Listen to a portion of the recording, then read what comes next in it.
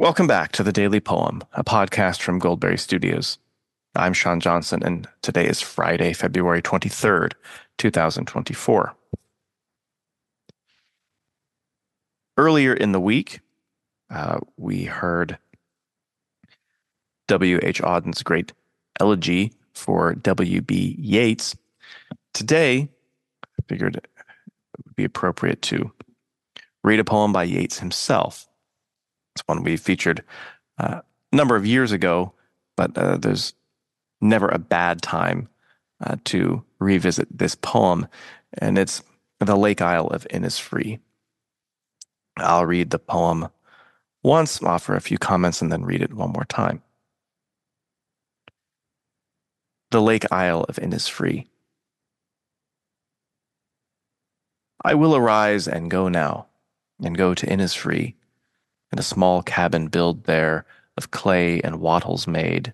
9 bean rows will I have there, a hive for the honey bee, and live alone in the bee-loud glade. And I shall have some peace there, for peace comes dropping slow, dropping from the vales of the morning to where the cricket sings. There midnight's all a glimmer, and noon a purple glow, and evening full of the linnet's wings. I will arise and go now, for always, night and day, I hear lake water lapping with low sounds by the shore, while I stand on the roadway or on the pavement's gray. I hear it in the deep heart's core.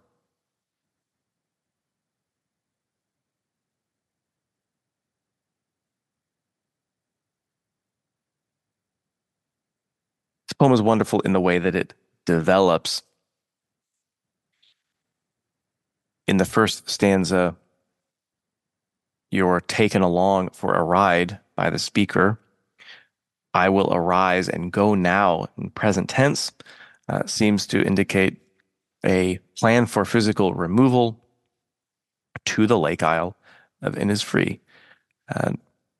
There we have a very rustic scene painted of the cabin made of clay and wattles, 9 bean rows, something so perfect about that detail, the number 9, not just beans or bean rows, but 9 bean rows.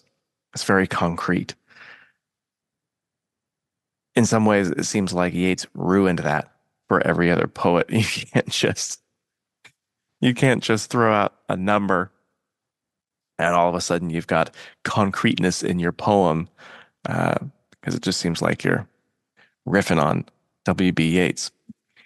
9 bean rows will I have there, a hive for the honey bee, and live alone in the bee-loud glade. Bee-loud glade, another great phrase, maybe one of the greatest phrases in the poetry of the English language. And those 2 lines there with their B's and their V's, a nice kind of onomatopoeia suggesting the buzzing of the bees in the bee-loud glade. And then things get more colorful. What's the point? The rationale for removing to Innisfree? Peace. The veils of the morning with the song of the cricket, the glimmer of midnight, the purple glow, and the flash of the linnet's wings. And then in the third stanza, we get a bit of a surprise. Or just as the reality of Innisfree is becoming all-encompassing. Always, night and day, I hear lake water lapping with low sounds by the shore.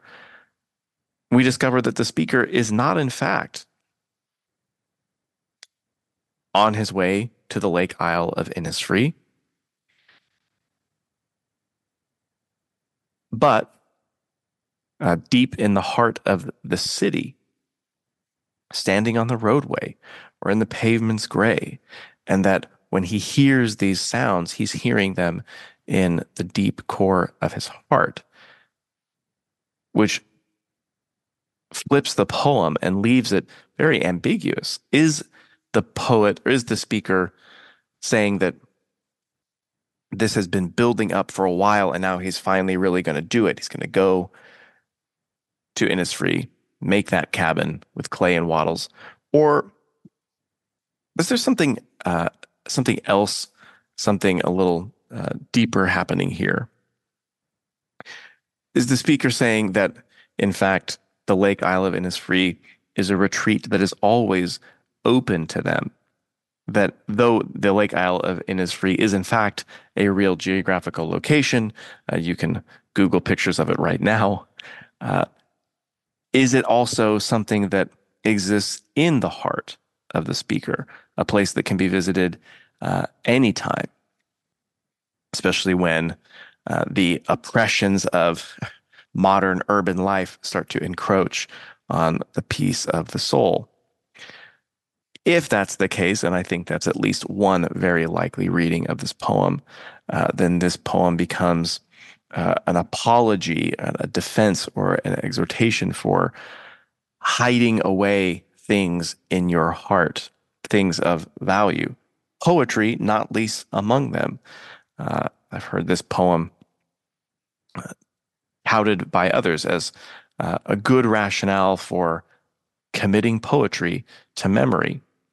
Uh, you could add to that list the poetry of the Holy Scripture, the uh, poetry of moving monologues from drama, Shakespeare, so that no matter where you find yourself, traffic jam, solitary confinement, laid up in traction with two broken legs, you always have the option to arise and go to your own Innisfree. Here's the poem one more time.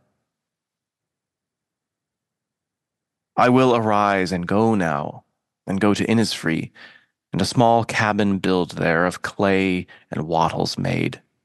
9 bean rows will I have there, a hive for the honey bee, and live alone in the bee loud glade. And I shall have some peace there, for peace comes dropping slow, dropping from the vales of the morning to where the cricket sings. There midnight's all a glimmer, and noon a purple glow, and evening full of the linnet's wings.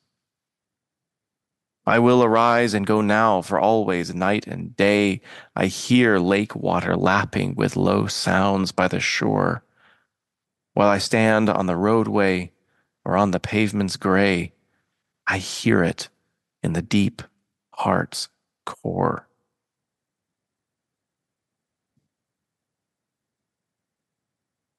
This has been the Daily Poem. Thanks so much for listening. We'll be back next week with more poems for you. To listen to past episodes or to support the show, maybe to find a great candidate for committing a poem to memory, visit dailypoempod.substack.com. On behalf of our whole team at Goldberry Studios, not least of whom is our dedicated engineer, Logan Green, I am Sean Johnson. Until next time, happy reading.